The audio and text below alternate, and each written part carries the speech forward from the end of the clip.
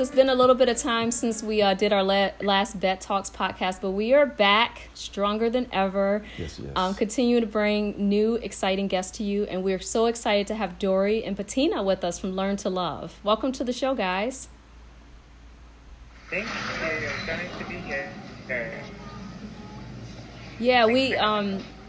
Yeah, thank you. And this is a really unique situation because we are recording it through Zoom. So, of course, I get to see Dory and Patina, and I may share with the listeners segments of this video, but the podcast is usually audio.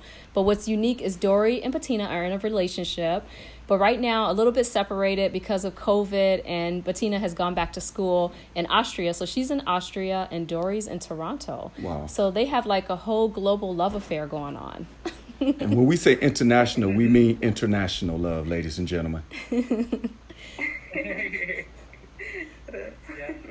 So tell me a little bit about why you two, decided to get into the relationship coaching environment. What brought you two to this place of talking to others about love? And I'm sorry, again, you guys know I kind of break the script. I know Elizabeth wants to go right into it, but Dory, I have a question for you, sir, before we actually go into it. Good evening, good afternoon, good morning to all you podcast listeners out there. As Elizabeth have already introduced our guest, I have to say I was listening to one of your courses or classes or messages last night, Dory, and dude, I got so relaxed, I felt like I was being hypnotized. I'm serious. I'm like, this is good, basic content, but honestly, I can only imagine how your voice and your message behind the voice really lures, the audience in. Have you experienced that before? Have you been told that before? No, I haven't. Yes, that means I'm the first one. Good. No, he has. I know. But, a girl said that to me. School, and she was like, when I listen to him, I feel so calm. and as a guy, see, I'm of course, I'm confident in my masculinity, but I'm also confident in my sensitivity.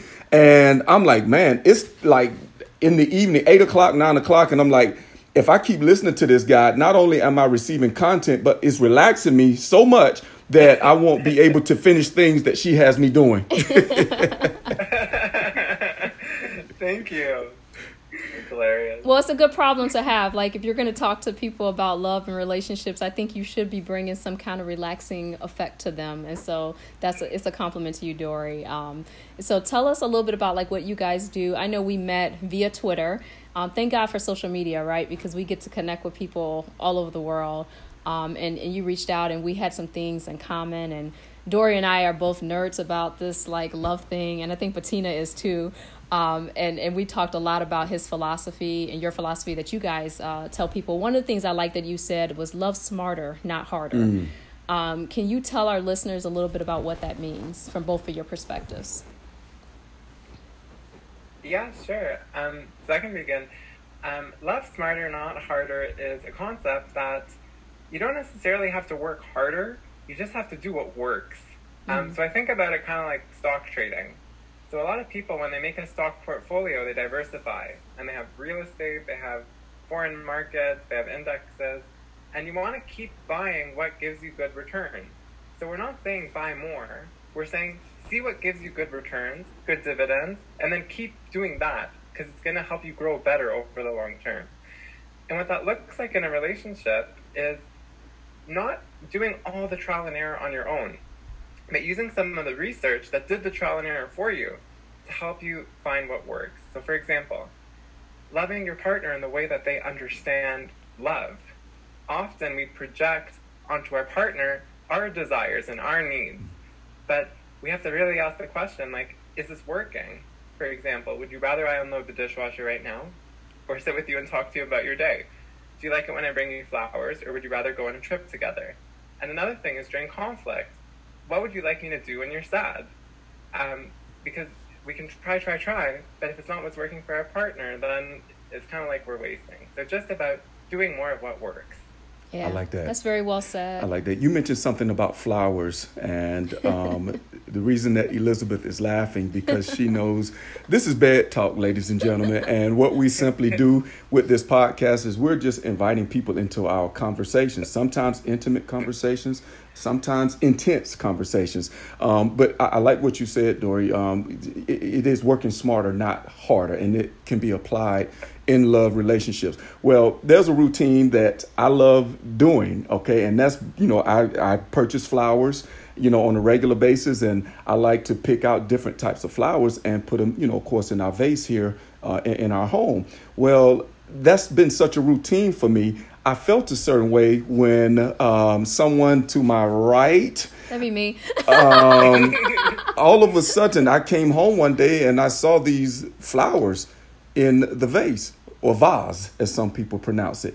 And I looked and I said, hey, I didn't say anything initially. I came in because I think she was upstairs, and I'm like, okay, is someone taking over my flower duties? Long story short, she did it again that following week. Now, by this time, I'm like, okay, because the first time she said, well, I got them for you, babe. I know you like flowers, and I wanted to, and I said, okay, that was nice. But then she did it again that following week, and we had some problems. I didn't like how this portfolio setup was going, Dory, So I simply said, and I mentioned this to her later, and I'm going somewhere with this, ladies and gentlemen.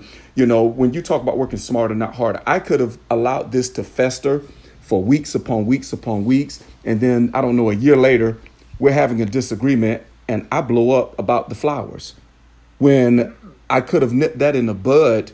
No pun intended. No pun intended. I could have resolved that, sooner than later. So when you talk about working smarter and not harder, you're exactly right. And I agree. I did eventually approach her about it. And it was a sensitive moment for me because I want that to be my routine. And that just goes along the lines of having that line of communication, speaking each other or one another's language. So I just wanted to go into, that little example that we actually had. Elizabeth understood. I think she even wiped a tear from my eye when she realized, baby, okay, you can have flower duties again. So resume your duties. No, because from my perspective, it was like I was in the store, I saw flowers and said, okay, no big deal. And I didn't realize how much he valued doing that particular thing. So to your point, loving smarter, not harder, is listening to your significant other's response on certain things like that and trying to understand why they may feel that way, and then just sometimes saying, okay, I get it, and letting them have that part of the relationship, because that doesn't hurt the relationship, it helps the relationship actually. So I thought it was an interesting learning experience for me as a relationship coach, because I was like, oh, I didn't realize I messed up flower duty. So yeah, what about you, Bettina? What are your thoughts too around some of the things that Dory mentioned? Yeah, I think you mentioned very important points, especially like conflict resolution, which is so important. Like words and how you say things matter so much. And for example, there's this whole thing about how you communicate smartly. For example, don't use I statements. Don't say you. Don't blame the other person, because it will just create the conflict without getting the message across. And yeah, that's also what we mean with love smarter, because there are tools and you can easily use them. Yeah, and I think when it comes to conflict, it's so tough, because I think in that moment you want to explain your way out of a situation as opposed to just actively listening and taking in what the person's saying and processing that. I think it's such a natural human inclination to want to defend, right? But in defending, sometimes you miss out on an important message that your partner's trying to convey to you. So sometimes it's taking that hit and just listening to what they're saying, even though it could feel a little painful and uncomfortable, and processing it and really trying to understand so it can help your relationship and your communication be better. And I think this is something that could really help the world globally. We're seeing that right now, where people are very divided and there's a lot of partisanship just in politics, right? But what's happening is people are not communicating at all. So when people stop communicating, it just builds up more conflict, versus when people are able to talk about things, even if they disagree.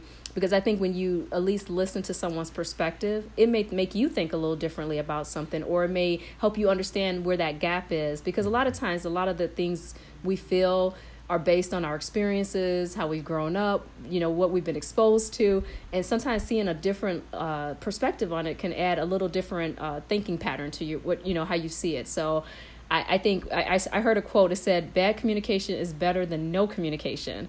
And I was like, huh?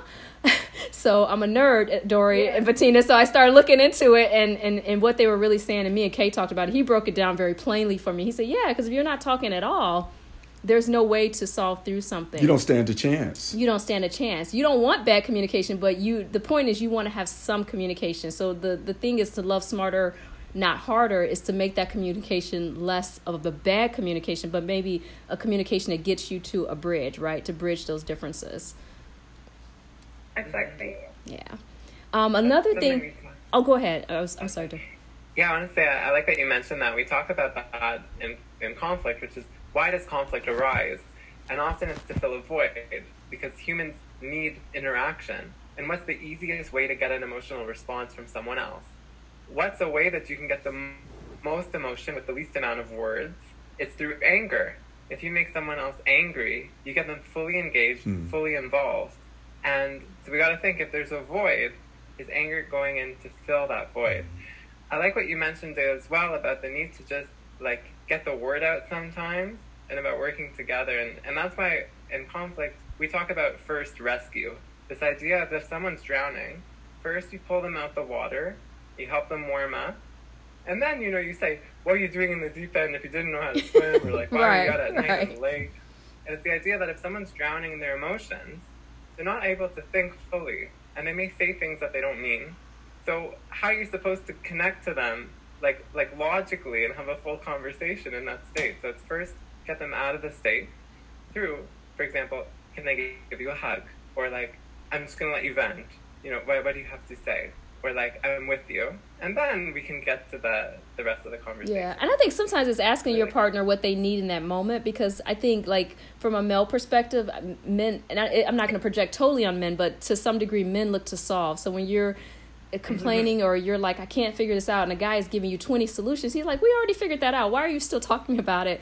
So I think for women, one thing I've found is helpful with the people, our coaches, to say, look, when you're communicating, if it's something you just want to vent about, say to your partner, I just really want empathy right now. I just want you to listen. I'm not really looking for a solution. I'm talking this out. Because for some people, the way they problem solve, they may be talking it out verbally, kind of knowing what they need to do, but they may need to drive themselves to that particular solution. So I agree with you on the communication strategies, and you're right. If someone's drowning, if you're sitting there going off about why are you in the deep end, they're going to drown, right? But if you pull them out the water and then you're like, okay, what was going on? And then you have that conversation, it's just more appropriate and it makes more sense to the communication linkage, as well. Another thing that I like that you talked about, we've heard of EQ, which is emotional intelligence, being able to read things, pay attention to nonverbals. But you mentioned a term that really captured my interest, which is relationship intelligence. Can you kind of tell our listeners about what that means? Yeah, sure. So that's a term that we made up. I'm not sure if it actually is a real You should coin it. You should coin it, I think. I think you should coin it. Yeah. Well, it goes from IQ. So there's a lot of focus on IQ through the 40s, through the 60s. And then we started talking about EQ in the 90s and the early 2000s, emotional intelligence, with Daniel Goleman, notably. And people started thinking, what is anger? What is sadness? How do I recognize the emotions in others? And it was a big trend. And now I want to talk about RQ, which is relationship intelligence, all about how can I be more effective with my partner. And that encompasses all the things we talk about. Yeah. So just about how can I be more effective? What are healthy relationship dynamics? What are conflict resolution strategies? What are the stages of a relationship? What does healthy teamwork look like? What are boundaries? How do I use them effectively? All this, I think, I'd put in relationship intelligence, RQ. Yeah, can you tell our listeners, there's a personal reason that you really get into this field. You're a child of a divorced parents, right? So you kind of saw things not always go so well as far as the way maybe your parents cope with communication and conflict resolution. Can you talk more about how that affected how you see relationships and how you like to research and learn how people can kind of avoid that minefield of maybe, not choosing the right partner, right? Or maybe even if they're in a relationship that could be healed, the right way to do that. Can you tell us a little bit about that too? Yeah, sure. So there are actually 2 divorces in the family. There was one with the parents and then one with the step-parents. Like the parents together, then the parents and the step-parents.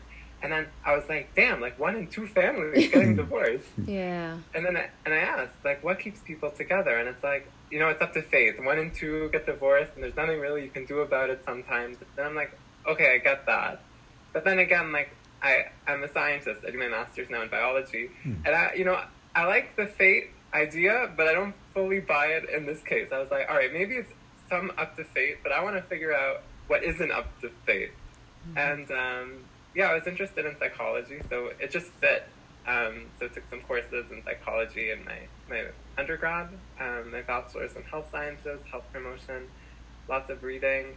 And then it came to a point with Bettina also doing reading that we were like, hey, maybe this could help people. But it's like, all right, people aren't going to read all these books if we give them a reading list of like 20 books. So let's just make it fun and engaging. And that's where Learn to Love arose. Well, I like that partnership. And Martina, I have a question for you. What is the biggest attribute that you guys see within your relationship? I mean, I know what some people is laughing, some people is reading, as Dory said, some people is walk. What is the biggest attribute that you guys, when you find yourselves in an intense moment, can go to that particular attribute to help mold and bring yourselves back together? I think it is having these deep conversations where we really talk about how, like, really get deep down how we feel, what it feels like, how it shows, and also that we're both very curious and ask like questions a lot, and we just talk about everything. And I didn't have that before, and that is something that I love so much about our relationship, and that I never want to miss something. Right. I actually thought you were going to say, we just start studying microbiology or something, because that's what. But everyone has their thing. But and the reason I asked that is because me and Elizabeth, we have, I guess, in an unspoken word way, we have a go-to, and I think our go-to is laughter. Sometimes I may say something that's silly or off the wall. Sometimes she may say or do something silly that's off the wall, and I'm still grumbling like an old bear, or as the country folks say here in the South, like an old burr, and she'll do a little something. And honestly, when you love someone, that little small go-to or sign of affection, it can pierce even the hardest walls that you may have put up. So I appreciate that about our relationship, and was just curious about you guys. What is your go-to? What about you, Dory? What do you appreciate about Bettina? I would agree with Bettina, the go-to being that we're very curious, and we can always talk about things from, like, not a, I don't want to say like emotional, but like without like a fighting kind of thing. It's kind of like if there's ever conflict, we're both very curious. So it's not like, oh, I'm gonna get at the person. It's like, I wonder what they're feeling, or like, I wonder what I'm doing that contributed to the situation. And I love that we can have those discussions where we really unpack the situation and ask each other questions that make me think and make us better understand each other. So I would say that as well, curiosity, always being able to ask, like, what was that like for you, or like, what are you feeling right now, or like tell me more about your thoughts on this, and that we can talk about that together. Your go-to is counseling. You guys literally, one will sit in the chair, the other one will have their pad, and seriously, you will ask certain questions because of curiosity to see why you're feeling this way. And when one person's time is up, the other one switches, and now that person, hey, that's how I draw it. I like that. That's good. That's so funny. I think it's very important that we have that, because in our relationship, we grew up in very different places, cultures, and I mean, yeah, culture's not so different, but still. And if we would always be like, we do it this way and I don't accept any other ways, then yeah, it wouldn't work. So it's just now, do you find it easier? Right. Do you guys find it easier that you're able to coexist without necessarily coexisting because you're on two separate sides of the spectrum? Because there are cases where now you find two people in one household and the conflict resolutions may be slightly different than they were before at a distance. Does that question make sense? Yeah, totally. There are a lot of differences to actually living together or doing long distance, which we notice when we are together.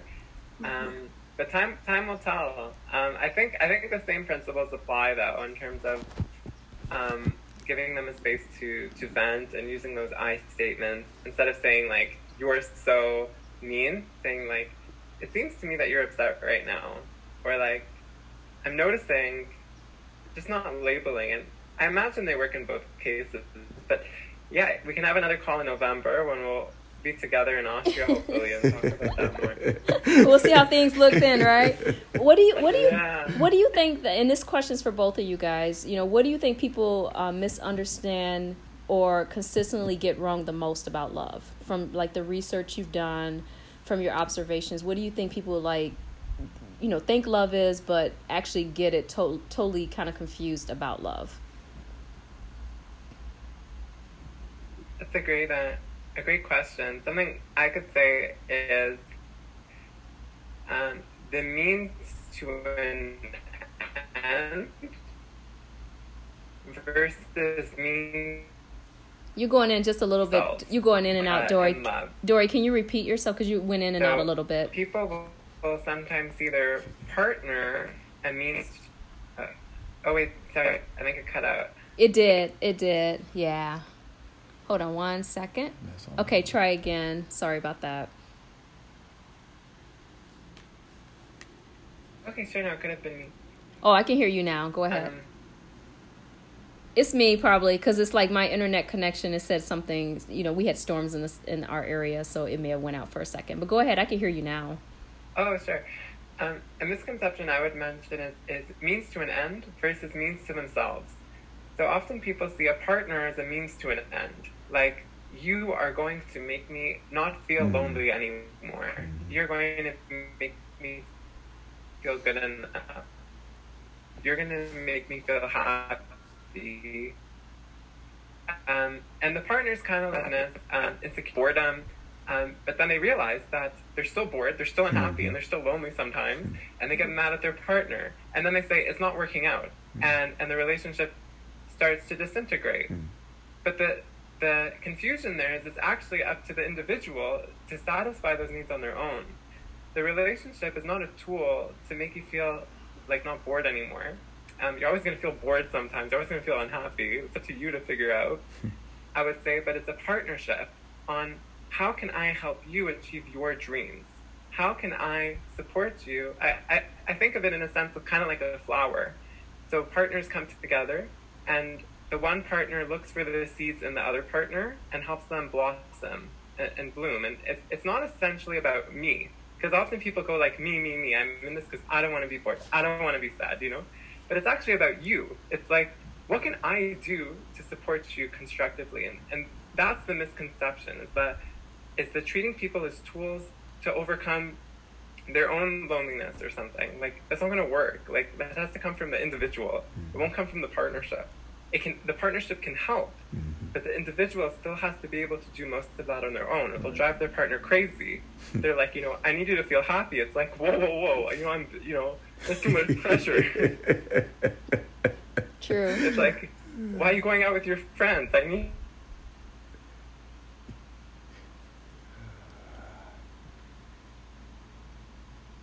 you.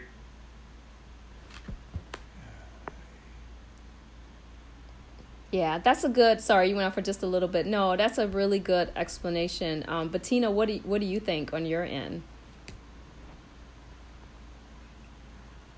I think that people underestimate the responsibility that they have in the relationship for the other partner, how they really can make them feel like, often people are like, I'm not happy anymore, I just leave, but they underestimate how hard this can be for the other part.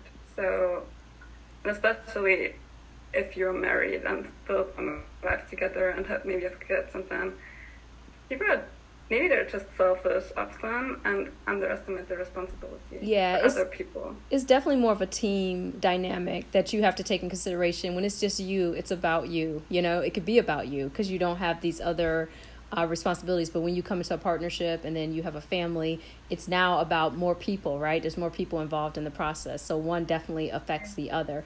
We have totally enjoyed talking to both of you, and we're going to wrap up the show soon. I just wanted you guys to tell our listeners where they can find you guys, if there's any projects you're working on, things like that. Yeah, sure. So you can find us online on learnlove.ca. We have a blog, learnlove.ca/blog. We have a podcast, the Learn to Love podcast. It's one word, so LEARN, number 2, and then LOVE, and it's podcast. We have a YouTube channel if you'd rather watch videos. Just Learn to Love on YouTube, one word. And we're on social media. So Learn to Love Media. You'll get us on Twitter, Instagram. You can find us on Pinterest and Facebook. Yeah, it's great. And is there any new projects you guys are working on together? I think you were mentioning that you are putting together like a course for people, right, Dory? Yeah, so we just launched draft 1 of our new course. It's called Love Smarter, Not Harder. And it talks about a lot of what we spoke here. First unit is biggest misconceptions about love. Then it goes stages of a relationship, how we share and receive love, limits make me who I am, conflict resolution, and teamwork. So if you're interested, you can check that out. And we're growing our podcast, so we're doing some interviews now, so we'll have some really exciting discussions like we did with you. Yeah. Elizabeth on the show. And hoping to release a book maybe in a year from now, drafting a first book about relationship dynamics or tools to stay together or something like that as well. All right. Well, we were excited to have you on the show. We think you definitely offer some pearls of wisdom. I think that listeners will be really impressed with some of the terminology that you guys are developing around relationships and how people could love smarter, not harder. I see a book title there, hint, hint. And with that being said, we're going to leave the show on that note. But thank you again for being guests. We enjoyed you thoroughly. Is there anything you want to say, Kay? Keep love alive. Okay, and until next time, XOXO, and please remember to listen to future episodes on the iTunes, Google Podcasts, and Spotify. Take care, all you guys. Thank you. Thanks for having us. You're welcome.